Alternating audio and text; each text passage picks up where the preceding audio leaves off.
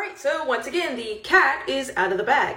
I don't really like Catra, and to be honest, while I have a lot of praises for the She-Ra reboot, the redemption arc of Catra has never been one of them. I just want to say that I also do understand what they were attempting to do with Catra, and if there is anyone who found solace in Catra, who related to her and found her redemption arc inspiring for them, I am not knocking that whatsoever. However, Catra has caused Adora so much trauma over the years that it's hard to root for them to be together as a couple. Seeing Adora constantly have breakdowns, sometimes solely centered around Catra, how afraid she is of her, how afraid she is that Catra is just going to hurt her friends and everyone she loves purely out of spite, is really difficult to watch, especially since we barely see any redeeming acts of Catra on her own. To compare her to Zuko, a universally loved redeemed villain, think about it this way. When Zuko was on the side of bad, we still saw him having good moments with Iroh. We saw him going out of his way to save members of his crew. He was still growing positively as a character before he switched over to the side of good. Whereas with Catra, we don't really see her showing kindness to anybody, even those who are on her side.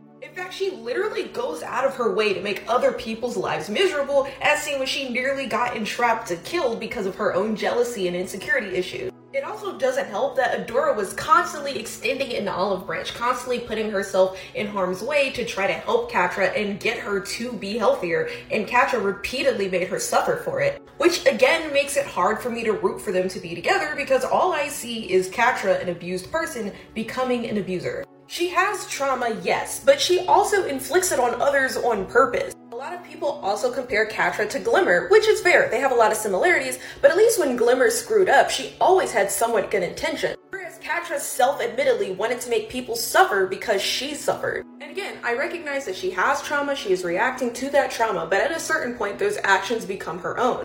And speaking of Glimmer, I don't like how they just really didn't acknowledge that Angela is essentially dead and it's Catra's fault. Catra's intentional, malicious actions constantly had permanent consequences for multiple people, and it kind of gets brushed past in favor of her redemption arc.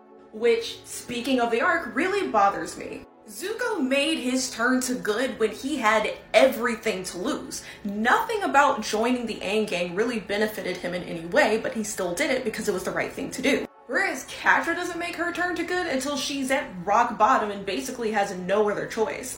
I'm not saying her sacrifice for Glimmer wasn't meaningful and nice, I just wish that we had seen moments like this before she had ruined everything for herself. I'm happy for what their relationship meant for the community. I wish they would have at least let some time pass before she and Adora got into a relationship. That way we could have some semblance of knowledge that she worked on herself first. I don't know, it just wasn't for me. Short Cast Club